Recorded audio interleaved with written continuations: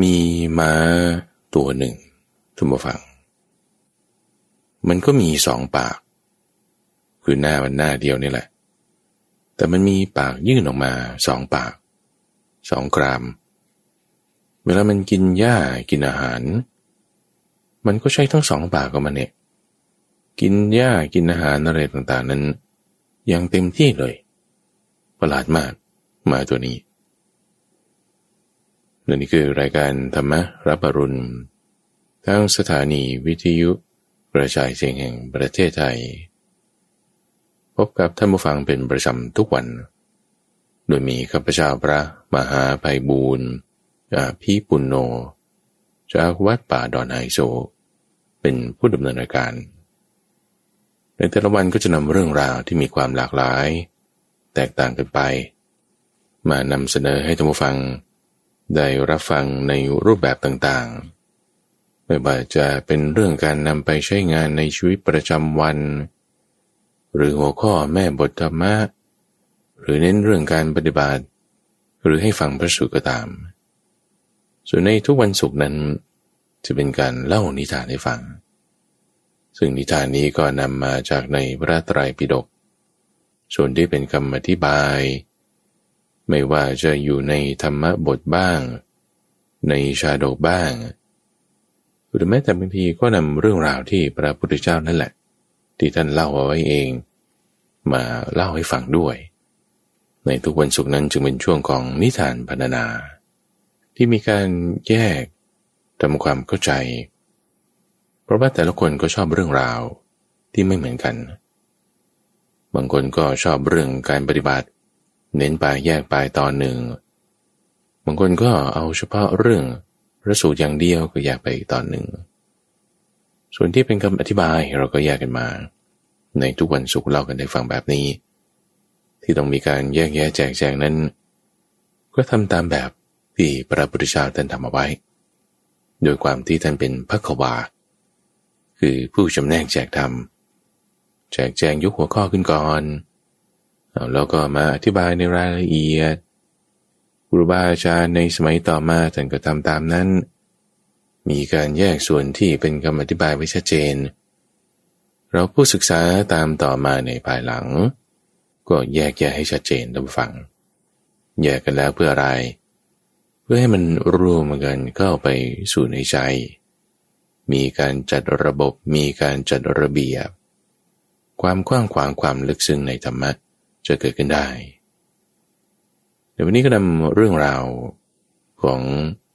พระเจ้าเปรตที่โกศลท่านผู้ฟังที่มีปรากฏอยู่ในคัมภีร์มากมายเลยเรื่องของพระเจ้าเปรตที่โกศลนี้นะทั้งดีบ้างไม่ดีบ้างก็มีทีนี้ในวันนี้ก็จะนำเรื่องความฝันของพระราชาเจาะจงมาที่พระเจ้าเปรตที่โกศลนี่แหละมาเล่าให้ฟังซึ่งในเรื่องความฝันเนี่ยคือในทางคำสอนของพระพุทธเจ้าจริงๆเนี่ยนะท่านจะกล่าวเรื่องความฝันไว้แค่ฝันของพระองค์เองตอนเป็นโพธิสัตว์ที่เรียกว่ามหาสุบิน5ประการแล้วก็ยังมีแค่เปรียบเทียบขันธ์5ว่าเป็นของในความฝันที่มันไม่มีสาระตื่นมาก็หายหมดเนี่ยมีแค่นี้เองที่เป็นพุทธพจน์แต่ว่าโดยส่วนที่เป็นคำอธิบายเนี่ยมีเยอะมากเลยนะเพราะมักจะเจาะจงลงมาในส่วนที่ว่า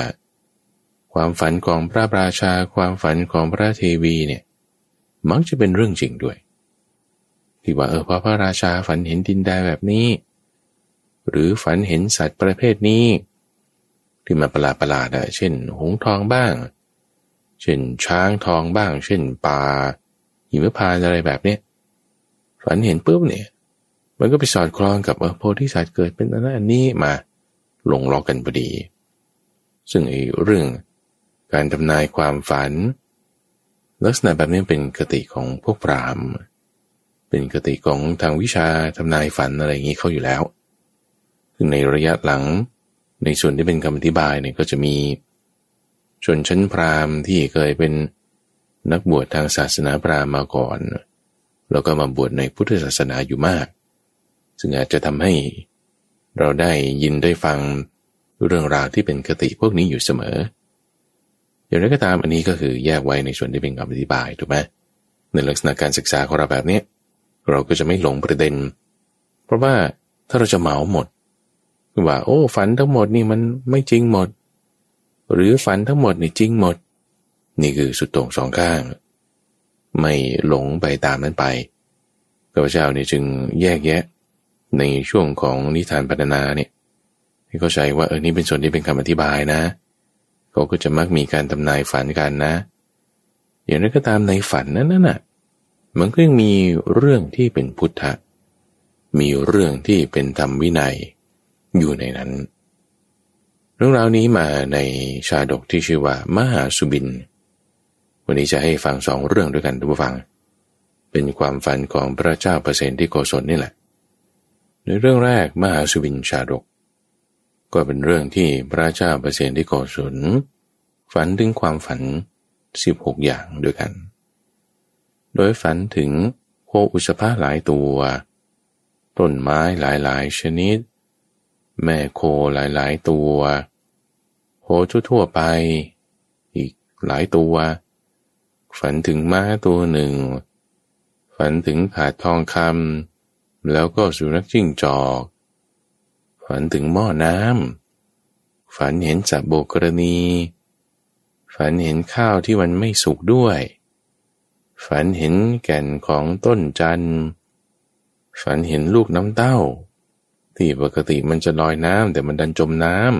ำฝันเห็นก้อนศิลาคือก้อนหินตั้งแท่งที่ปกติมันจะจมน้ำแต่มันดันลอยน้ำฝันเห็นตัวเขียดซึ่งเป็นสัตว์ที่คล้ายกบประเภทหนึ่งมันดันกินงูเข้าไปแล้วก็ฝันเห็นหงส์ทองล้อมกาฝันเห็นเสือกลัวแพะคือถ้าพระราชาเนี่ยนอนฝันใช่ไหมก็จะมีโหรเนี่ยที่ทำนายฝันนี่คือเป็นคติในสมัยโบราณเลยนะหรือแม้แต่ตัวเราเองก็ตามคุณนอนไปวันเนี้ยหรือเมื่อวานเนี่ยเมื่อคืนฝันไหมโอ้ฝันเห็นงูนะฝันเห็นนกนะฝันเห็นตัวเลขนะนะงูเขาก็จะตีไปว่าเป็นเลขนั้นฝันเห็นพ่อแม่ก็ตีไปเป็นเลขนั้นอันนี้ไม่ใช่แล้วนะบางคนก็ตีไปอีกเรื่องหนึ่งฝันเห็นงูเนี่ยมันจะได้มีเนื้อคู่ต่อไปเรื่องใหม่อีกแล้วนั่นไม่ใช่แต่นี่เรากำลังพูดถึงเรื่องราวธรรมะที่ว่าในตอนจบของเรื่องนี้จะเป็นยังไงลองฟังดูว่าพระราชาเนี่ยฝันเห็นเรื่องราวเหล่านี้ก็โอ้ยเดือดเนื้อร้อนใจว่ามันจะมีความหมายอะไรเนาะมันจะมีความหมายอะไรเนาะมันเป็นนิมิตอะไรหรือไม่เนาะนี่ก็เลยเรียกพวกโหรหลวงมาทำนายโหราจารย์ในพระราชวังสมัยนั้นเนี่ยโอ้ยฝันยาวปานนี้แล้วก็มีหลายอย่างปานนั้นไม่รู้เลยคือมืดแปดด้านไม่เห็นเบื้องต้นไม่เห็นเบื้องปลายท่ามกลางจะเป็นยังไงอะไรก็ไม่รู้เลยเราโหรทั้งหลายเลยตกลงกันเอางี้แล้วกันพวกเราโหรเราก็จะอยู่ยังไงถ้าบอกว่าไม่รู้มันก็ทำหน้าที่ไม่ถูกไม่ได้แล้วกินเงินเดือนฟรีๆไม่ได้ก็ต้องรู้อะไรบ้างงั้นก็จะรู้อะไรกันดีล่ะงั้นก็รู้เรื่องที่มันจะแบบเป็นข่าวเป็นดราม่าเป็นเรื่องที่มันจะดังแล้วกันจะได้กินกันได้นานๆก็จึงทำนายไปในลักษณะเดียวกันว่าจะมีอันตราย3อย่างนะฝันของพระองค์เนี่ยอันตรายแก่ราชสมบัติโรคจะเบียดเบียนแล้วก็แถมยังอาจจะมีสิ้นพระชนม์ด้วยเนี่ยโอ้ยพระราชาเนี่ยยิ่งเดือดร้อนใจเป็นกำลังว่าฝันเห็นโคเห็นอะไรที่มันวิปริตปานนี้นี่มันจะเกิดเรื่องแย่แน่นอนเลยใช่ไหมเนี่ยตายแล้วจะทำไงดีล่ะเกทับเลยพวกโหรท่านผู้ฟังว่านี่พวกข้าพระองค์อยู่เนี่ยแก้ไขได้ถ้ามีอะไรผิดพลาดเรื่องความฝันเนี่ยต้องมีมนต์มีพิธีมนต์พิธีเนี่ยก็คือจึงมีมาไงตั้งแต่สมัยโบราณนั่นแหละคิดว่าจะแบบว่าเป็นการแก้ไขได้ซึ่งนี่มันเรื่องงมงายไงท่านผู้ฟังโห ความที่ว่าคุณจะมีพิธีอะไรที่จะทำแล้วมันจะแก้เรื่องกรรมแก้เรื่องความไม่ดีเนี่ยมันไม่ได้ไงวิธีจะทำกรรมให้มันสิ้นได้ก็ต้องปฏิบัติตามมรรคแปดเท่านั้นแหละแต่พวกโหราจารย์เนี่ยเขาก็จะมาเน้นในเรื่องของการบูชายันต้องทำยันบูชาเพื่อที่จะให้พระองค์เนี่ยพ้นจากภัยนี้เขาก็มีคติว่าชีวิตนี่ต้องล้างด้วยชีวิตโดยการจัดให้บูชายันเอาวัตถุทุกอย่างอย่างละ4อย่างวัตถุทุกอย่างนี้มีอะไรบ้างคุณต้องมีแพะเนี่ยคุณจึงเรียกแพะรับบาปท่านผู้ฟังอะไรก็ไปลงที่แพะอะไรก็ไปลงที่เป็ดอะไรก็ไปลงที่หมูก็จึงเอาสัตว์พวกนี้เป็นต้นเนี่ยมาทำการบูชายันวัตถุทุกอย่างเลยนะอย่างต้มรวมถึงโคถึงอะไรต่างๆซึ่งพวกนี้ก็เป็นของที่กินได้ทีนี้ถ้าจะเอาแต่พวกนี้คนก็จะกล่าวหาว่าโอ้ยพวกพราหมณ์เนี่ยเอาแต่ของกินติดใจในรสเนื้อก็ต้องเอาอย่างอื่นด้วยเช่นช้างเอาเช่นลูกหญิงลูกชายทาสหญิงทาสชายอย่างละ4 คนนี่เอามาเพื่อที่จะทำการบูชายันซึ่งก็ยังรวมถึงหลักยันที่ต้องถูกตัดมาคือเขาก็จะต้องตัดต้นไม้มาเพื่อที่จะปักทำเป็นหลักผูกสัตว์เหล่านี้เอาไว้ต้นไม้ก็ต้องเป็นต้นไม้เฉพาะแบบนี้เท่านี้มีความเคล็ดถือว่าเป็นมงคลอะไรของเขานี่แหละเขาต้องตัดมาทำมาตัดมาแล้วก็เบียดไปทั่วเลยอย่างละ4อย่างให้ครบทุกอย่างไม่ใช่แค่10อย่างแต่เป็นหลายอย่างฝูงสัตว์เป็นนันมากผู้ฟังก็ถูกคุกคามในสมัยนั้นท่านผู้ฟังพระนางมัลลิกาเทวีเธอก็ได้ทราบถึงเรื่องราวนี้เล่าว่าโอ้ยพวกพราหมณ์นี่ได้รับคำสั่งจากพระราชาให้มาทำการจัดหาหลักยันทำการบูชายันพระนางมัลลิกาเทวีเนี่ยก็จึงรีบเข้าไปเฝ้าพระเจ้าเปรตที่โกศลแต่ได้กล่าวถึงชื่อของพระนางมัลลิกาเทวีก็เป็นช่วงที่เลยครึ่งหนึ่งของรัชสมัยไปแล้วซึ่งพระนางเทวีเนี่ยเธอก็เป็นลูกศิษย์ของพระพุทธเจ้าเรามาศึกษาในคำสอนอยู่เป็นประจำจึงได้เข้าไปหาพระเจ้าเปรตที่โกศลแล้วก็กราบทูลถึงเรื่องราวต่างๆพระราชานี่ก็เล่าเรื่องนี้ให้ฟังด้วยความที่แบบว่าตกใจกลัวว่าจะมีภัยอันตรายพระนางเทวีก็จึงชักชวนพระราชาเนี่ยแหละเราไปเฝ้าพระพุทธเจ้าดีไหมล่ะท่านเป็นผู้ที่รู้จบหมดทุกสิ่งทุกอย่างนะรู้เรื่องราวเป็นสัพพัญญูรู้เรื่องโลกหมดอ่ะทำไมไม่ไปถามพระพุทธเจ้าก่อนอยู่ในเมืองนี่เองไม่ไกลจากพระราชวังไปทางตะวันออกนี่ก็จะเป็นวัดเชตวันก็ชวนกันไปไปทูลถามถึงฝัน16ประการนี้ที่พูดถึงว่าโคต้นไม้แม่โคสุนัขจิ้งจอกหม้อน้ำพวกนี้นี่เป็นหัวข้อที่พระราชาเนี่ยยกขึ้นมาเล่าในรายละเอียดให้พวกพราหมณ์ทำนายฝันในวังฟังเรียบร้อยก็ได้คำตอบว่าต้องเบียดเบียนสัตว์เพื่อทำการบูชายันเอาชีวิตคนอื่นมาเพื่อแลกกับชีวิตตัวเองเนี่ยฟังดูแล้วมันยังไงใช่ไหมตะแบงพระนางมัลลิกาเทวีก็ไม่ได้ว่าอะไรมากก็ชักชวนกันไปหาพระพุทธเจ้าไปแล้วก็จึงได้เล่าเรื่องความฝันทั้ง16ประการในรายละเอียดให้ฟังเรามาเริ่มกันเลยท่านผู้ฟังในรายละเอียดมีอะไรบ้างในข้อแรกท่านฝันถึงโคตัวผู้มีสีเหมือนดอกอัญชันจำนวน4ตัวนะโคตัวผู้มีสีเหมือนดอกอัญชันมันก็สีออกม่วงๆเลยดิเป็นสีฟ้าสีครามสีออกม่วงซึ่งปกติโคมจะไม่ได้มีสีแบบนั้นแต่มันมีสีหม่นหมองมีสีดอกอัญชัน4ตัววิ่งมาจาก4ทิศ มาสู่ท้องพระลานหลวง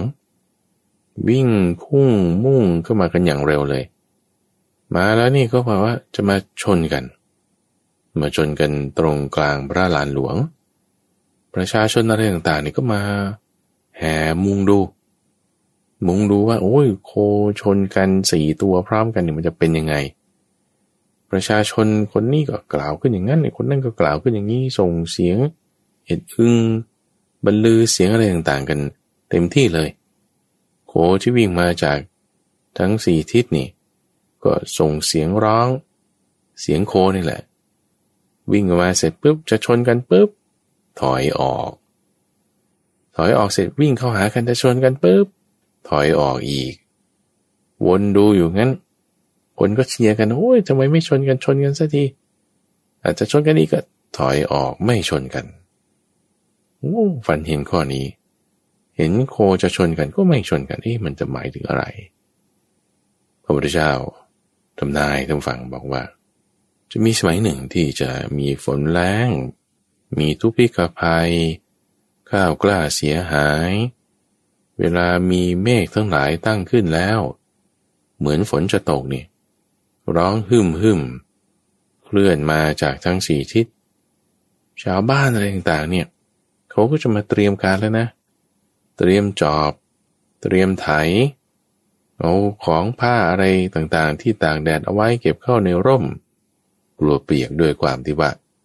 ฝนมันจะตกทำคันนาขุดร่องน้ำเตรียมการละ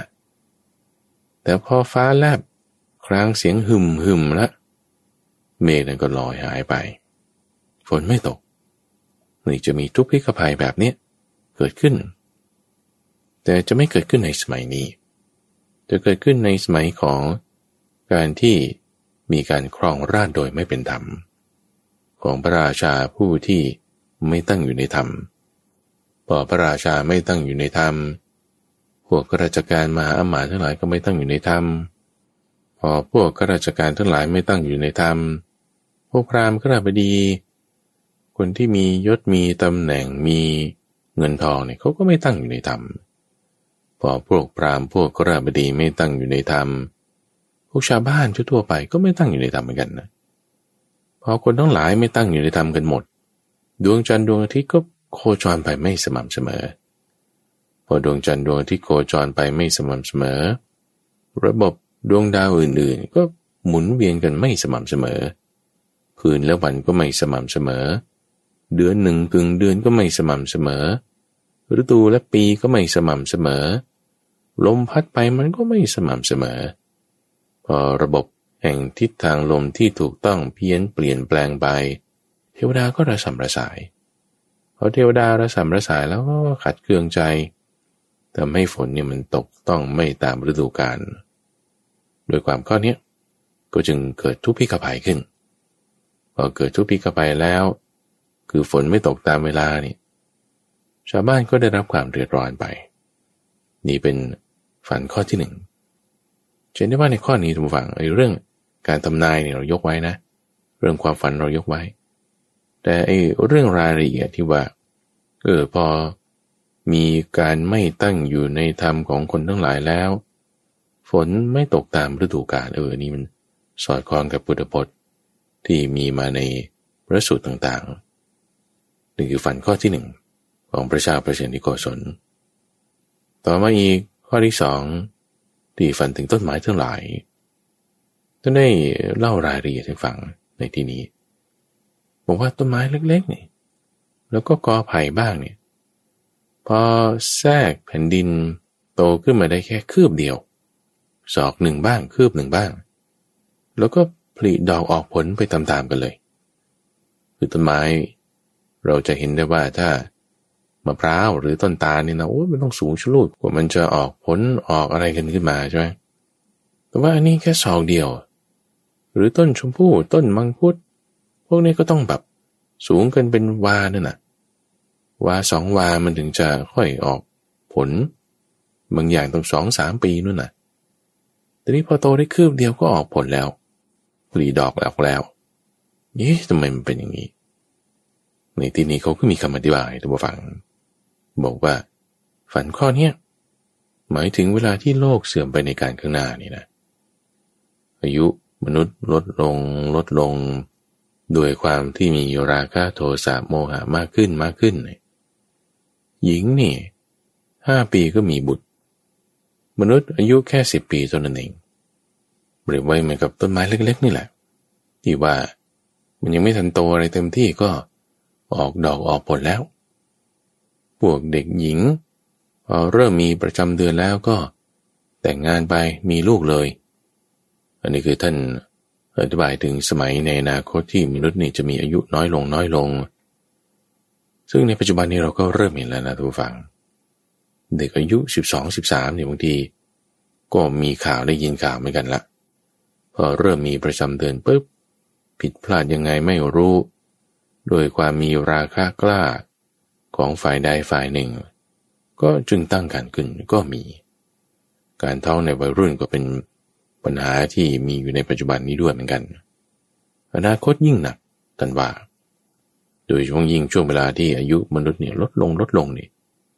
การตั้งครรภ์ในเวลาวัยรุ่นเนี่ยก็จะมีมากขึ้นนะนี่คือในข้อที่2แต่ว่าในฝันข้อที่3พระราชาฝันเห็นแม่โคตัวใหญ่ๆเลยนะคลอดลูกออกมาเป็นลูกโคนี่แต่ว่าแทนที่ลูกโคจะไปดื่มนมจากแม่โคดันไปดื่มนมจากลูกโคที่เพิ่งเกิดในวันนั้นมันทำไมเป็นอย่างนี้อันนี้ก็คือเวลาที่มนุษย์ทั้งหลายนี่ท่านอธิบายไว้นะว่าในสมัยที่มนุษย์มีอายุน้อยลงลดลงนี่ประชาชนทั้งหลายก็จะไม่ตั้งอยู่ในการประพฤติอ่อนน้อมต่อผู้ใหญ่ในตระกูลไม่มีความยำเกรงในมารดาบิดาปู่ย่าตายายเพราะว่าเด็กรุ่นใหม่นี่พอเติบโตขึ้นเนื่องจากว่าความที่อาหารมันหายากต่างๆเขาก็ต้องไปทำกินเองคือต้องแบบดิ้นรนมากขึ้นพอไปทำกินเองดิ้นรนมากขึ้นคนแก่ๆทำได้ผลผลิตไม่เท่าเดิมก็ต้องมาพึ่งอาศัยคนหนุ่มๆก็อาศัยคนหนุ่มๆเนี่ยเลี้ยงชีพคนอายุมากขึ้นนี่ไม่มีอันจะกินพึ่งพาตนเองเลี้ยงตัวเองไม่ได้ก็ต้องง้อพวกเด็กๆเหมือนแม่โคใหญ่ๆนี่พากันดื่มนมลูกโคที่เกิดในวันนั้นซึ่งในปัจจุบันนี้เราเห็นได้เหมือนกันนะท่านผู้ฟังว่าคนในชนบทอย่างเงี้ยพอทำการเพาะปลูกอะไรมันไม่ได้มันยากต้นทุนมันสูงโดยการขูดรีดตามระบบการค้าบ้างอะไรบ้างเสร็จปุ๊บทำไงก็ต้องเข้าเมืองใหญ่ทำงานได้เงินเดือนน้อยบ้างมากบ้างก็มาแบ่งปู่ย่าตายายพ่อแม่อยู่ในชนบทหากินลำบากด้วยความลำบากในเรื่องปากท้องมันก็ได้มีปากเสียงกันมันก็ไม่ได้จะไม่มีความเคารพกันตามฐานะสูงต่ำอย่างที่เคยเป็นซึ่งนี้เราเริ่มเห็นแล้วอนาคตยิ่งหนักขึ้นไปกว่านี้ทุกฝังนี่คือฝันข้อที่3ของพระเจ้าเปอร์เซนติโกศลต่อมาในฝันข้อที่4ท่านเห็นโคตัวใหญ่ๆที่เคยพาแอกแบกลากเวียนไปสมบูรณ์ด้วยร่างกายมีเรี่ยวแรงแข็งแรงแต่ว่าทำไมเอาโคหนุ่มๆเนี่ยโครุ่นที่กำลังฝึกที่จะเทียมแอกอยู่เนี่ยแต่พอเอาแอกขึ้นเทียมมันโครุ่นนี่มันก็ไปไม่ได้กำลังไม่ถึงบ้างไม่คุ้นชินในการที่จะให้อะไรมันมาหนักอยู่ที่บ่ามันบ้างมันก็สลัดแอกทิ้งแล้วก็ยืนเฉยๆเสียเกวียนนี่ก็ไปไม่ได้นี่คำอธิบายในฝันข้อนี้ท่านก็บอกว่าในภายภาคหน้าจะมีพระราชาที่มีบุญน้อยหมายถึงว่าไม่ได้ตั้งอยู่ในธรรมแทนที่ว่าจะพระราชทานยศแก่บัณฑิตผู้ฉลาดหรือคนที่มีความสามารถเป็นอมาตย์ผู้ใหญ่อยู่ในวงของพวกบัณฑิตแต่ว่าดันไปพระราชทานยศให้กันกับคนหนุ่มๆที่ใกล้ชิด ไม่ได้เป็นคนที่มีความฉลาดในการวินิจฉัยพอเอาคนเหล่านั้นที่ไม่รู้ความไปทำหน้าที่วินิจฉัยอรรถคดีโดยความไม่รู้ด้วยความไม่เข้าใจในการงานก็ไม่สามารถทำราชกิจให้ลุล่วงไปได้ก็พากันทอดทิ้งการงานเสียฝ่ายอามาตย์ที่เป็นบัณฑิตผู้ใหญ่เมื่อไม่ได้มียศมีอำนาจในการที่จะทำงานได้เอาก็กลายเป็นคนนอกไปตัวเองก็ทำการงานไม่ได้ก็เสื่อมจากงานที่จะต้องทำงานที่ให้พวกคนหนุ่มๆไปทำก็ทำไม่ได้ทำไม่เป็นก็ไม่มาปรึกษากันงานก็ไม่เดินก็มีปัญหาเหมือนกับว่าเอาโคหนุ่มๆไปลากเข็นเกวียนมันก็ไม่ไปนี่จะเกิดขึ้นในภายภาคหน้ายังไม่ได้เกิดขึ้นในปัจจุบันนี้ในสมัยของพระเจ้าเปรตที่โกศลตอนนี้เรามีไหมท่านฟังอันนี้คือเป็นเรื่องราวที่ได้พูดถึงว่าความที่กิเลสราคะโทสะโมหะเนี่ยมันเพิ่มขึ้นเนี่ยให้ความผิดเพี้ยนมันก็เกิดขึ้นในสมัยต่อๆมาซึ่งหลายๆอย่างเนี่ยมันก็โผล่ให้เห็นในปัจจุบันคนที่ไม่ได้จะมีความรู้ความสามารถเต็มที่ด้วยเส้นสายอะไรต่างๆบ้างก็ถูกให้นำมาทำหน้าที่เนี่ยมันก็ผิดพลาดอันนี้เราก็เคยเห็นแต่มาอีกในฝันข้อที่5พระราชาฝันเห็นม้าตัวหนึ่งที่มีปากสองข้างชาวบ้านในต่างก็เอาหญ้าตามฝังยื่นให้มันกินมันก็กินหญ้าด้วยปากทั้งสองข้างนี่ยังเมามันเลยอันนี้คือท่านอธิบายถึงความที่พวกข้าราชการที่ไม่ตั้งอยู่ในธรรมเพราะว่าพระราชานี่ตั้งขึ้นมาแล้วใช่ไหมตั้งเหล่าข้าราชการที่ไม่ตั้งอยู่ในธรรมขึ้นมาบริหารงานพวกนี้ก็เป็นคนโลเลคำว่าโลเลเนี่ยคือหมายถึงว่าไม่มีหลักที่จะเป็นที่พึ่งได้แต่ว่าโลเลไปตามสินบนโลเลไปตามสรรเสริญไปตามลาภดีได้ใครให้ลาภมาฝั่งไหนก็กินเอาฝั่งนั้นรับสินบนจากมือของคู่คดีทั้งสองฝ่ายเหมือนม้ากินหญ้าด้วยปากทั้งสองของมันนี่คือฝันข้อที่5ต่อมาอีกฝันข้อที่6พระราชาฝันเห็นคนเนี่ยเขาขัดถูถาดทองคำถาดนะตรงฝั่งทำด้วยทองคำทั้งหมดเลยราคานี่เป็นแสนกหาปณะขัดมาอย่างเงางามเลยแล้วก็เอาถาดเนี่ยไปรองอยู่ใต้สุนัขจิ้งจอกแก่ตัวหนึ่งสุนัขจิ้งจอกแก่นี่ก็เอาถาดมารองให้แล้วทำไงก็เชื้อเชิญไอ้เจ้าสุนัขจิ้งจอกบอกนี่ท่านเยี่ยวใส่นี่เลยปัสสาวะใส่ถาดทองคำที่ฉันขัดมาดีๆแล้วนี่แหละสุนัขจิ้งจอกจะรออะไรก็เอาถาดทองคำมาให้ปัสสาวะใส่ก็เยี่ยวใส่เลยเอาทำไมเป็นอย่างนี้คำอธิบายทุกฝั่งก็บอกว่าพอพวกคนที่มีความสามารถเป็นสกุลใหญ่ๆเนี่ยเขาไม่ได้รับตำแหน่งไม่ได้รับพระราชทานยศพวกนี้เขาก็ตกยากใช่ไหมพวกสกุลเลวๆที่มันไม่ได้จะมีความสามารถอะไรก็พากันเป็นใหญ่ขึ้นมาคือพอคนไม่ดีเป็นใหญ่มีเงินมีอำนาจคนดีๆไม่ได้ดีเนี่ยพวกคนดีๆก็ต้องไปอาศัยพึ่งคนไม่ดีก็เอาไปไงก็ดองกันซะเอาลูกสาวให้กับสกุลที่มีเงินมีทองมีหน้ามีตาแต่ว่าเป็นคนไม่ดีนั่นน่ะให้อยู่ร่วมกันซะด้วยเงื่อนไขทางสังคมด้วยเงื่อนไขทางความเป็นอยู่มันก็ต้องจำเป็นท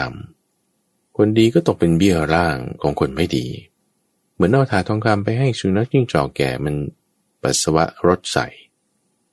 นี่ก็ข้อที่6แต่มาอีกพระราชาเห็นคนคนหนึ่งก็นั่งอยู่บนแคร่แล้วก็กำลังฟันเชือกอยู่ฟันเนี่ยก็คือเอา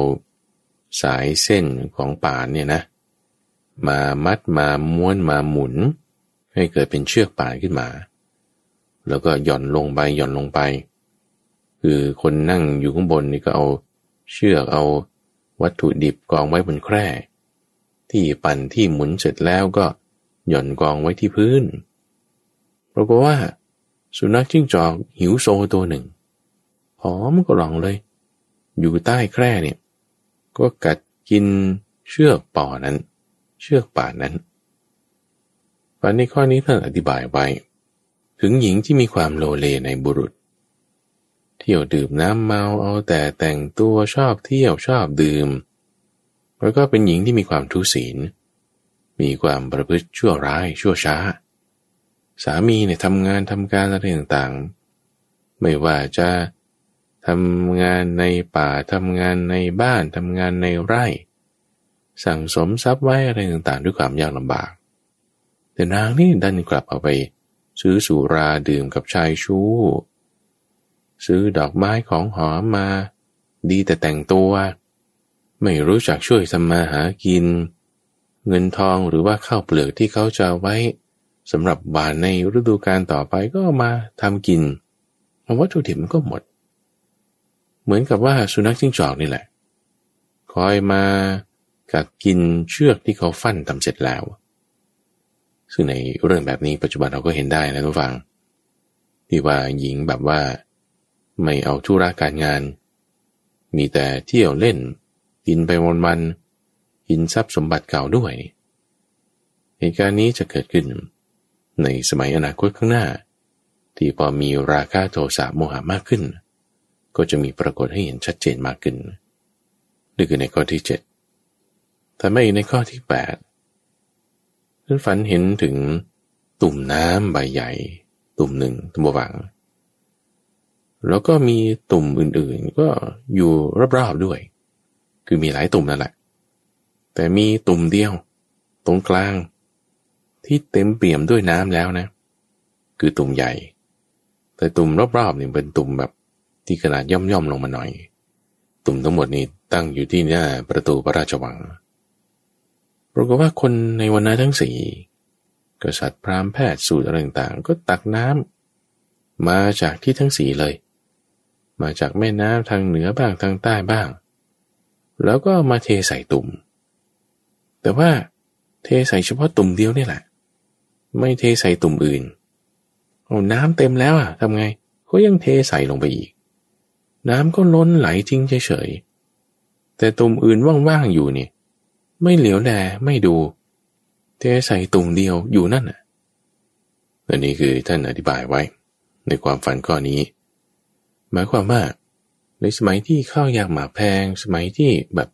การทำมาหากินอยู่ยากนี่ปรากฏว่าเงินในท้องพระคลังหลวงก็ลดลงใช่ไหมทำยังไงก็บังคับเลยคนที่มีอำนาจก็บังคับคนที่ไม่มีอำนาจนี่แหละชาวบ้านต่างๆให้ทำการเพาะปลูกชาวบ้านนี่ก็ต้องถูกเบียดเบียนด้วยการทำไร่ทำสวนปลูกพืชปลูกข้าวเราก็ต้องส่งสวยเข้าในทางของหลวงส่งสวยบรรจุไว้ในยุ้งฉางของทางของหลวงเท่านั้นคนอื่นๆเนี่ยมีแต่ยุ้งฉางเปล่าไม่มีเลยเหมือนกับในฝันนี่แหละที่ว่าเอาน้ำเติมใส่ในตุ่มเดียวจนมันเต็มแล้วก็ยังใส่อยู่นั่นน่ะตุ่มอื่นๆว่างๆแห้งๆเนี่ยไม่ใส่นี่ก็คือเหมือนกับว่าคนที่เขามั่งคั่งมั่งมีร่ำรวยแล้วก็ยังไปขูดรีดคนยากจนอีกแทนที่จะแบ่งปันกันให้กันไม่มีเส้นสายตรงไหนเบียดเบียนได้ยังไงเอาขูดรีดนี่คือลักษณะแบบนี้ที่ถ้าเกิดขึ้นในวงกว้างนะก็จะเบียดเบียนมากทีนี้ในสมัยนี้เราก็เห็นได้อาจจะมีการช่วยเหลือกันบ้างก็มีอยู่ส่วนที่เบียดเบียนก็มีแอบทำกันลับๆก็เห็นทำกันจงครึ่มก็มีอยู่อันนี้คือความที่ว่าในสมัยนี้มันมีราคะโทสะโมหะมากขึ้นสมัยต่อไปที่ยิ่งมีราคะโทสะโมหะมากขึ้นยิ่งมีมากขึ้นไปอีกนี่เป็นฝันข้อที่8ของพระราชาต่อไปในข้อที่9ท่านเห็นสระโบกรณีแห่งหนึ่งที่แบบว่าเต็มไปด้วยดอกบัว5สีเลยตรงกลางนี่ก็ลึกด้วยถ้าขึ้นลงจากรอบทั้ง4ด้านเนี่ยมีรอยเท้าของสัตว์ทั้งหลาย4เท้าบ้าง2เท้าบ้างลงดื่มน้ำในที่รอบๆสระปรากฏว่าน้ำที่รอบ ที่สัตว์ลงไปดื่มเนี่ยมันไม่ขุ่นเลยนะแต่มันขุ่นอยู่เฉพาะตรงกลางอย่างเดียวไอ้รอบๆในกลับใสที่มีเท้าเหยียบย่ำอยู่ในน้ำแต่ตรงกลางๆที่มันน่าจะใสเพราะมันลึกมันนั่นกลับขุ่นขึ้นมาฝันอย่างนี้หมายความว่าไงก็มีคำอธิบายขึ้นมาท่านผู้ฟังว่าในสมัยที่บ้านเมืองมันไม่ได้ตั้งอยู่ในธรรมนี่มีการเบียดเบียนกันทุกหย่อมย่ามตั้งแต่หัวจรดเท้าคนนี้มีอคติด้วยอำนาจความพอใจของตัวเองไม่เป็นไปตามธรรมมุ่งแต่ศีลบนความอดทนความเมตตาอะไรต่างๆนี่ไม่มีใช่ไหมก็ทำให้เกิดการแบบบีบคั้นทำให้เกิดการบังคับขู่เข็นเก็บแต่สะสมทรัพย์ไว้อย่างเดียวคนที่ขูดรีดหนักเข้าเนี่ยเขาก็ทนไม่ไหวเขาก็อพยพกันไปอยู่ชายแดนอยู่ในบริเวณที่มันจะไกลๆจากอำนาจของคนที่ไม่ตั้งอยู่ในธรรมก็อพยพกันไปไกลๆบริเวณนั้นก็แน่นหนากันด้วยผู้คนขึ้นมาชายแดนเนี่ยก็จะเป็นปึกแผ่นแน่นหนาตรงกลางที่ลึกมีน้ำมากก็ขุ่นบริเวณรอบๆที่มีน้ำตื้นอยู่กันกินกันอย่างลำบากก็ใสด้วยความดีที่ตั้งอยู่ในธรรมขุ่นด้วยความไม่ดีนี่ก็ที่9ส่วนในฝันข้อที่10พระราชาฝันเห็นในหม้อเดียวกันเนี่ยนะที่เขาหุงข้าวเนี่ยแยกกันไว้3ส่วนหนึ่งแฉะส่วนหนึ่งดิบส่วนหนึ่งสุกพอดีส่วนที่แฉะนี่คือมันสุกเกินไปส่วนที่ดิบนี่คือมันยังไม่นิ่มมันยังแข็งอยู่ส่วนที่สุกพอดีเนี่ยมันมีทำไมหม้อเดียวกันแท้ๆคนเดียวกันหุงเดียวกันหุงเป็นอยู่แต่ทำไมข้าวมันไม่สุกแบบนี้คำอธิบายท่านฟังเขาพูดถึงในอนาคตการที่พอระบบแห่งทิศทางลมมันไม่ถูกต้องเนื่องจากคนไม่ตั้งอยู่ในธรรมข้าวกล้าก็จะเสียหายเพราะว่าฝนตกไม่ตามฤดูกาลตกตามฤดูกาลอยู่บางทีน้อยบางทีมากบางทีตอนเหนือตกมากตอนใต้ตกน้อยตกไม่ทั่วถึงตกไม่สม่ำเสมอในประเทศเดียวกันในภาคเดียวกันในจังหวัดเดียวกันเองก็ตามบางทีเขตหนึ่งน้ำท่วมเขตหนึ่งฝนแล้งเขตหนึ่งพอดีอย่างเงี้ยมันมีทำไมเวลาหน้าฝนน้ำท่วมเวลาหน้าแล้งปัญหาน้ำไม่มีที่มันจะกลางๆดีๆมีไหมมีอยู่เป็นบางส่วนมันเป็นอย่างนี้เพราะว่าคนนั้นไม่ตั้งอยู่ในธรรมนี่จึงเป็นผลที่ข้าวสุกไม่เท่ากันในหม้อเดียวกันเองก็ตามแยกเป็น3ส่วนแต่มาในฝันข้อที่11ท่านฝันถึงคนที่เอาแก่นของไม้จันทร์ที่มีราคาเป็นหลายแสนกหาปณะนะแก่นไม้จันทร์เนี่ยมันแพงนะเอาไปขายแลกกับเปลียงเน่าเปลียงก็คือนมบูดนั่นแหละหรือเราเรียกว่าเป็นเนยใสก็ได้คือเขาก็จะเอานมไปหมักด้วยสารหมักให้มันเปรี้ยวขึ้นมาแล้วก็เอาไปต้มเพื่อให้ชั้นของน้ำมันเนี่ยมันแยกออกมาเขาเรียกส่วนที่แยกออกมานั้นมันเนยใสซึ่งปกติมันจะเก็บได้นานแต่ว่าไอ้เปลียงอันนี้เนยใสนี่มันเน่าแล้วคือโดยปกติมันก็เป็นของที่มีค่าอยู่แหละแต่มันเน่าแล้วมันเสียแล้วแก่นจันทร์เนี่ยมันยังดีอยู่คุณเอาไปแลกกันได้ไงทำไมเอาของดีไปแลกกับของเสียของเน่านี่แหละคือท่านเปรียบเทียบเอาไว้อธิบายไว้บอกว่าในอนาคตนี่พอคำสอนของพระพุทธเจ้าเสื่อมลงนี่ภิกษุที่ไม่ละอายจนใจคำว่าภิกษุอรัชชีจะไม่สามารถแสดงธรรมที่ให้ถึงความพ้นทุกข์ได้จะไม่แสดงธรรมที่ให้เข้าถึงอริยสัจสี่ให้เข้าถึงนิพพานทำจิตให้ปล่อยวางเนี่ยไม่ได้แต่ว่าจะแสดงธรรมในลักษณะที่มีความสวยงามในบทพยัญชนะ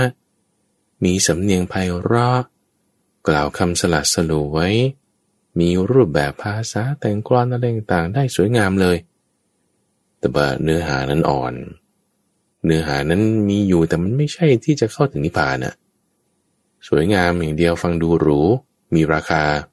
แต่ว่าข้างในกลวงชาวบ้านเนี่ยก็ฟังทำเนี่ยก็ด้วยความที่แค่นี้แหละโอ้เทศเพราะจริงๆเลยน้ำเสียงบ้างดูรูปภายนอกบ้างโอ้หล่อจริงๆเลยหรือว่าก็ดูแค่ความสละสลวยของถ้อยคำฟังดูดีแล้วก็พากันเอาปัจจัยสี่เนี่ยมาถวายหรือก็มีภิกษุอีกกลุ่มหนึ่งที่ประเทศเนี่ยหวังเอาเงินหวังเอาลาภสักการะก็จะมีเทศกินคายไงเทศเนี่ยหวังเอาเงินว่าจะต้อง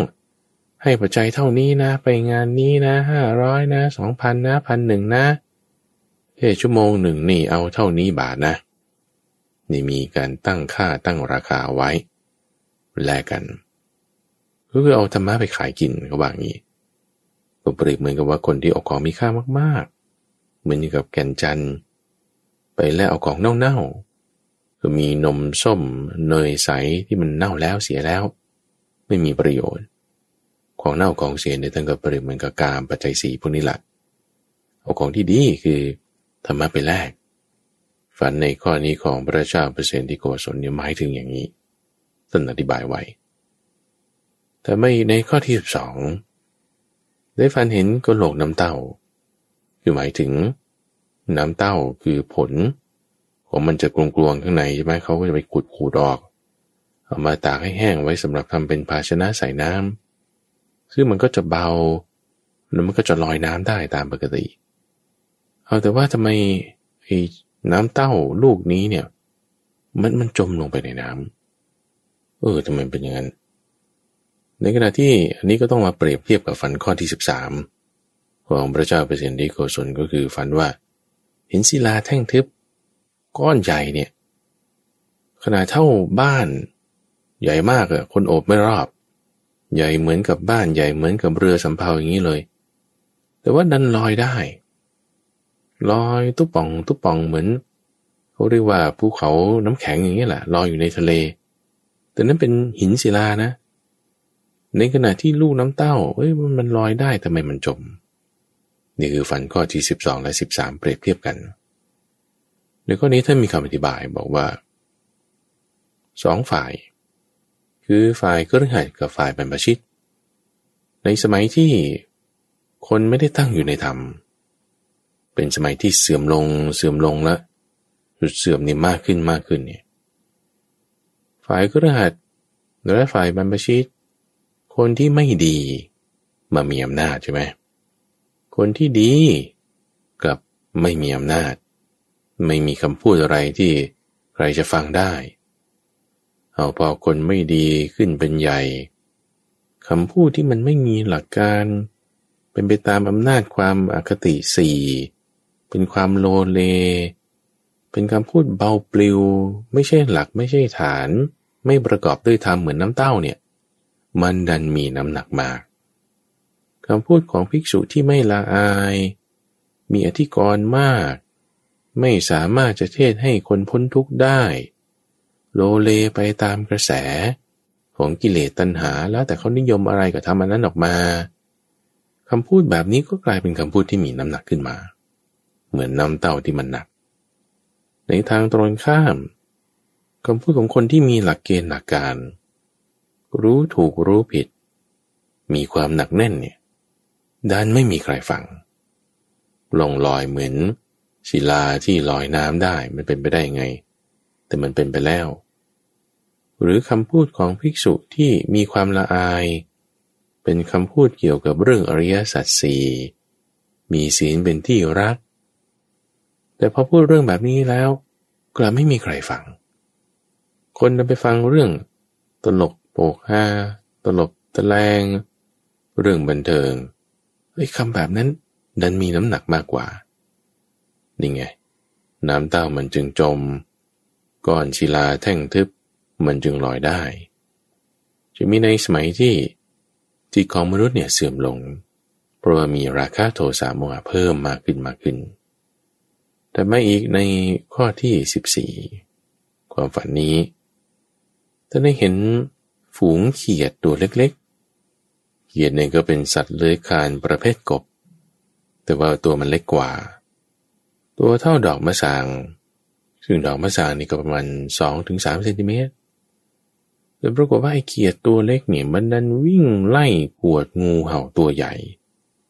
แล้วก็กัดกินเนื้องูเห่าเหมือนกัดกินข้านบัวเลยกัดให้ขาดออกแล้วก็กลืนกินทำไมเขียดไปไล่กินงูได้ไงงูตัวเบิ่มด้วยอันนี้คือท่านอธิบายไว้ถึงความเสื่อมโทรมที่จะมีมาในอนาคตเหมือนกันว่าคนที่มีราคะโทสะโมหะแรงกล้าเนี่ยมีความชั่วอยู่ในกมลสันดานของตัวเองแล้วปล่อยจิตปล่อยใจไปตามอำนาจของกิเลสแล้วปรากฏว่ามีภรรยาในเรือเนี่ยนะสามีก็มีภรรยาที่ไม่เอาธุระนะคือไม่รู้จักทำมาหากินคบชู้สู่ชายอะไรต่างๆด้วยสามีเนี่ยก็เที่ยวทำงานใช่ไหมที่เปรียบไว้ในฝันข้อก่อนเหมือนกับว่าคนฟั่นเชือกแล้วหย่อนลงสุนัขจิ้งจอกหิวโซตัวหนึ่งแก่ด้วยก็มากินเชือกที่ฟั่นนั้นข้อนี้ก็ต่อมาอีกว่าพอถามถึงเงินทองสิ่งของอะไรต่างๆอยู่ไหนพวกนางนี่แทนที่จะบอกว่าอยู่ตรงนั้นเก็บสิ่งของอะไรต่างๆให้ดีให้ถูกต้องกลับด่าว่าทำไมจะต้องมาถามทำไมจะต้องมาดูมาตรวจตราอะไรโครงการอะไรของท่านเอาถามถึงก็ถูกด่าถูกว่าอีกนี่ทิ่มแทงเอาด้วยหอกคือปากอีกอดไว้อยู่ในอำนาจอีกหญิงเหล่านั้นก็ไม่รู้จักละอายไม่รู้จักหน้าที่ของตนเหมือนเขียดนี่แหละที่ตัวไม่ย้ายแต่มันนั้นไปกินงูที่มีพิษเล่นเร็วมันตามไปกินได้นี่คือฝันข้อที่14แต่ไม่ในข้อที่15ระวังได้ฝันเห็นฝูงพญาหงส์ทองที่ทองทั้งตัวเลยนะตั้งแต่ปลายเล็บเท้าจนถึงจะงอยปากถึงขนทุกเส้นสีเทาหมดเลยบอกว่าไปแวดล้อมอีกาเนี่ยมันเป็นสัตว์ที่ดำปื้อเลยแล้วก็มีนิสัยขี้ขโมยเขาจะทำไมหงส์ทองเนี่ยไปแวดล้อมสิ่งเหล่านี้อยู่แบบนี้อันนี้ก็กล่าวถึงในสมัยที่คนไม่ตั้งอยู่ในธรรมแล้วคนที่ดีๆเนี่ยเขาไม่สามารถเลี้ยงชีวิตอยู่ได้เนื่องจากความที่ว่าพระราชาไม่ได้ให้ตำแหน่งบ้างหรือว่าดูไม่ถูกไม่ได้เงินทองไม่สามารถเลี้ยงชีวิตได้เนื่องจากความลำบากในการทำกินก็ต้องมาคอยแวดล้อมคนที่ไม่ดีที่เขามีเงินมีทองวัดกันตรงเนี้ยไม่ได้วัดกันที่คุณธรรมแต่วัดเอาที่เงินทองคนดีๆพอไม่มีเงินมีทองเลี้ยงชีวิตได้ยากก็ต้องพากันมาแวดล้อมมาปฏิบัติคนที่ไม่ดีไม่มีคุณธรรมโดยการที่ต้องอยู่ต้องกินนั้นเป็นเหตุนี่คือฝันข้อที่15ส่วนในข้อที่16ได้ฝันเห็นฝูงแกะไล่กวดฝูงเสือเหลืองแล้วก็กัดกินอยู่มุมมัมเลยเสืออื่นก็โดนด้วยไม่ใช่เฉพาะเสือเหลืองเสือดาวเสือโคร่งเห็นฝูงแกะนี่ก็สะดุ้งหนีกลัวสยดสยองสมัยก่อนมันกลับกันนะฝูงแกะนี่เห็นเสือเหลืองเสือโคร่งเสือดาวนี่ต้องรีบวิ่งหนีก่อนเอาคราวนี้ในฝันทำไมมันกลับกันนี่ก็เหมือนกันอย่างนี้แหละว่าคนที่ไม่มีศีลไม่มีธรรมเนี่ยพากันเบียดเบียนคนที่มีศีลมีธรรมคนที่ไม่ดีมาตู่เอาที่เป็นต้นอย่างเงี้ยคนที่ดีเนี่ยจะไปฟ้องร้องที่ศาลแต่ว่าศาลก็พิจารณาโดยไม่เป็นธรรมเป็นต้นเขาก็หวังเอาสินบนพอหวังเอามากๆแล้วก็ตัดสินคนที่ไม่เป็นเจ้าของว่าให้เป็นเจ้าของซะตัดสินคนที่เป็นเจ้าของอยู่ว่าอย่าเป็นเจ้าของนะพอบอกว่าไม่ได้รับความเป็นธรรมก็ข่มขู่คุกคามนี่จะลงอาญานะจะเอาคดีอาญาใส่จับเรื่องนั้นเรื่องนี้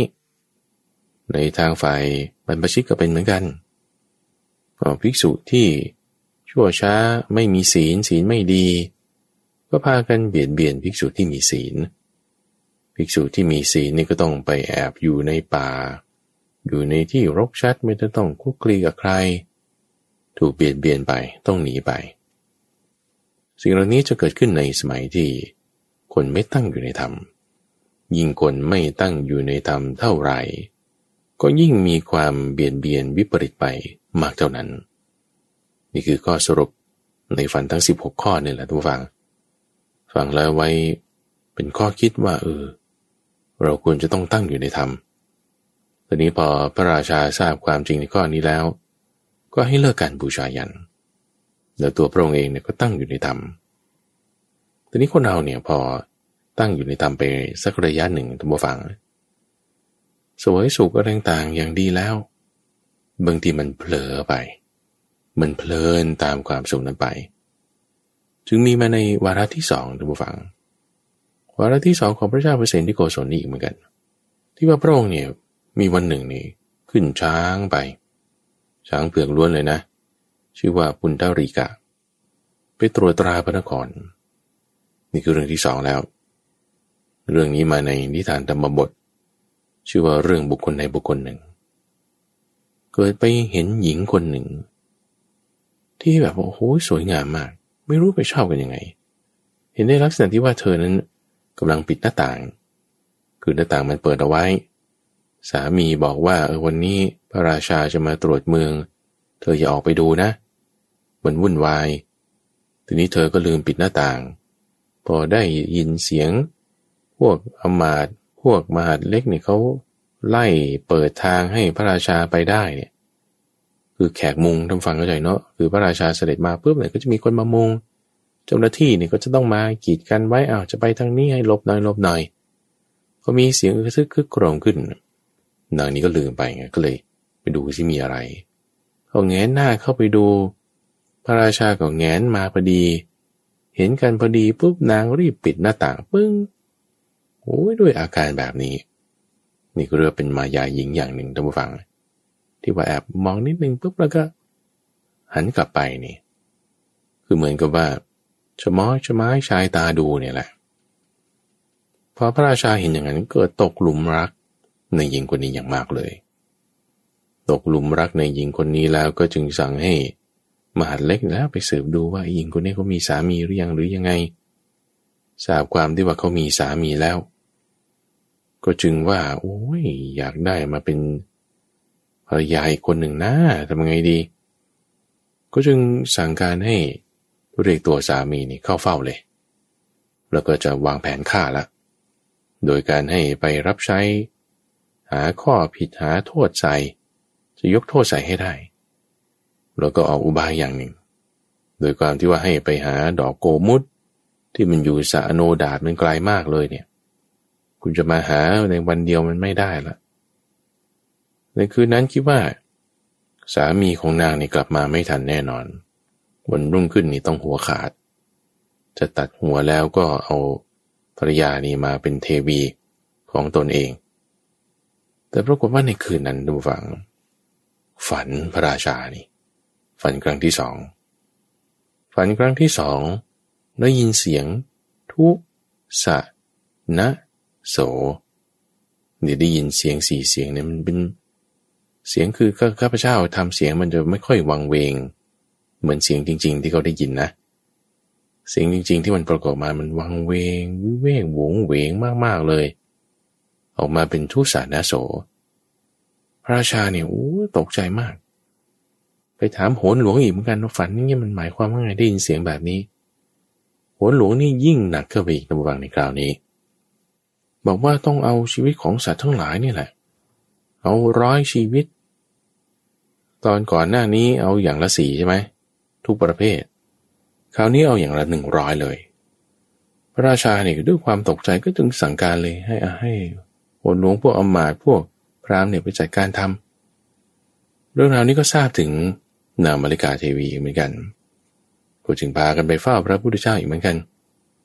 ได้ทราบความที่ว่าไอ้ทุสานะโสเนี่ยมันไม่ใช่ที่ว่าจะเป็นนิมิตของความที่จะถูกเอาชีวิตอะไรหรอกมันเป็นเสียงของสัตว์นรก4ตัวที่เคยเป็นลูกของเศรษฐีแล้วไปทำความไม่ดีด้วยการเอาภรรยาของคนอื่นตัวเองพระเจ้าเปรตที่โกศลเองเนี่ย จะเอาภรรยาของคนอื่นมาเป็นภรรยาของตนเองแล้วจะผิดศีลข้อ3นี้แล้วดีที่ว่าเหมือนกับมีบุญได้มารักษาไว้เตือนสติข้อนี้เอาไว้ว่าโอ้ยนี่จะฉันได้เอาภรรยาของคนอื่นมาเป็นภรรยาของตนนี่นะต้องได้ตกนรกอย่างหนักแน่นอนเลยเหมือนพวกสัตว์นรก4 ตัวที่มาส่งเสียงทุสานาโสนี้ในเรื่องนี้ทำให้พระเจ้าเปอร์เซนติโกศลเนี่ยนึกได้ขึ้นมาให้ตั้งอยู่ในความดีเรื่องการที่เว้นการบูชายันอันนี้ก็แน่นอนเราต้องเว้นทีนี้เว้นการบูชายันแล้วจะรักษาศีลข้อ3ได้ไหมท่านก็รักษาได้ขึ้นมาเปลี่ยนแปลงขึ้นมาโดยความที่พระนางมลิกาเทวีเนี่ยได้มาช่วยเหลือให้พระราชาตั้งอยู่ในธรรมได้จากความฝันที่ได้ฝันขึ้นถึง2 วาระนี้เหมือนกับในการก่อนที่ในชาติก่อนๆก็ได้เคยช่วยเวลาเหมือนกันพระพุทธเจ้าก็จึงนำเรื่องราวในชาดกตอนที่พระองค์นั้นเกิดเป็นรุกขเทวดาและพระเจ้าเปรตที่โกศลเคยเกิดเป็นพระเจ้าพรหมทัตไปเที่ยวเบียดเบียนกษัตริย์ที่อยู่ในชมพูทวีปทั้งหมดคิดว่าต้นไม้คือรุกขเทวดาเนี่ยตัวเองไปบนบานศาลกล่าวแล้วได้ตำแหน่งพระราชาขึ้นมาก็จึงจะมาทำการแก้บนด้วยเลือดในลำคอของเหล่ากษัตริย์ทั้งหลายในชมพูทวีปแต่ก็นางมลิกาเทวีนี่แหละในชาติก่อนนั้นเกิดเป็นพระนางธรรมทินนาเทวีได้มาให้อุบายในการที่จะเห็นความจริงว่ามันไม่ใช่เป็นอย่างนั้นนะมันเป็นความเชื่องมงายนะยังเล่าถึงชาติก่อนนู้นอีกที่เธอเนี่ยได้เคยไปตัดคอแพะแล้วก็ต้องไหม้อยู่ในนรกเท่าจำนวนปีของขนแพะนั่นแหละแล้วยังจะต้องมาเกิดเป็นแพะให้เขาฆ่าอีกอยู่อีกตั้งหลายร้อยชาติจนทั้งชาติสุดท้ายที่ว่าจะหมดกรรมในข้อนี้แล้วมาเล่าให้คนที่จะฆ่าตัดคอแพะนั้นพอเล่าให้เขาฟังปุ๊บเขาก็จะหยุดไม่ฆ่าแต่ด้วยกรรมที่แพะมันได้ทำเอาไว้อยู่ๆก็มีฟ้าผ่าลงมาที่ภูเขาสะเก็ดหินก้อนหนึ่งก็กระเด็นมาตัดคอแพะตายก็จึงมีคำพูดที่เรียกว่าแพะรับบาปขึ้นมาท่านผู้ฟังก็มาในเรื่องราวนี้แหละนี้เราให้ฟังย่อๆพอสังเขปในความฝันของพระเจ้าเปอร์เซนติโกศล2 วาระสิ่งที่เราได้เรียนรู้ในเรื่องนี้ก็คือว่าเราต้องไม่ประมาทท่านผู้ฟังไม่ประมาทหนึ่งก็คือถ้าเรามีชีวิตความเป็นอยู่ที่ดีแล้วเนี่ยอย่าประมาทถ้าเพลินเผลอหลงไปบางทีไปเรื่องใหม่ได้ต้องมีกัลยาณมิตรในความที่จะคอยตักเตือนกันเสมอเหมือนพระเจ้าเปอร์เซนติโกศลมีพระนางมลิกาเป็นกัลยาณมิตรอย่าประมาทแต่ให้ตั้งอยู่ในธรรมความฝันเรื่องนั้นเรื่องนี้เราไม่ได้ต้องตกใจกลัวให้เราเห็นด้วยความเป็นของไม่เที่ยงอาจจะมีความหมายอย่างใดอย่างหนึ่งนั่นแหละแต่ถ้าจิตใจเราประกอบด้วยธรรมะแล้วก็ไม่มีผู้ใดที่จะทำอันตรายบุคคลที่มีธรรมะคุ้มครองได้เลยท่านผู้ฟังในวันนี้รายการธรรมราบรุณช่วงของนิทานพัฒนาซึ่งจะมาพบกับท่านผู้ฟังเป็นประจำในทุกวันศุกร์ตั้งแต่เวลา 5:00 ถึง 6:00 น.ทั้งสถานีวิทยุกระจายเสียงแห่งประเทศไทยก็ต้องขอลาไปก่อนท่านผู้ฟังสามารถที่จะติดตามรับฟังได้ในระบบพอดแคสต์หรือว่าที่เว็บไซต์ donhaiso.fm ข้าพเจ้าพระมหาไพบูลย์อภิปุโนจากวัดป่าดอนไฮโศกพบกันใหม่ในวันพรุ่งนี้เจริญพร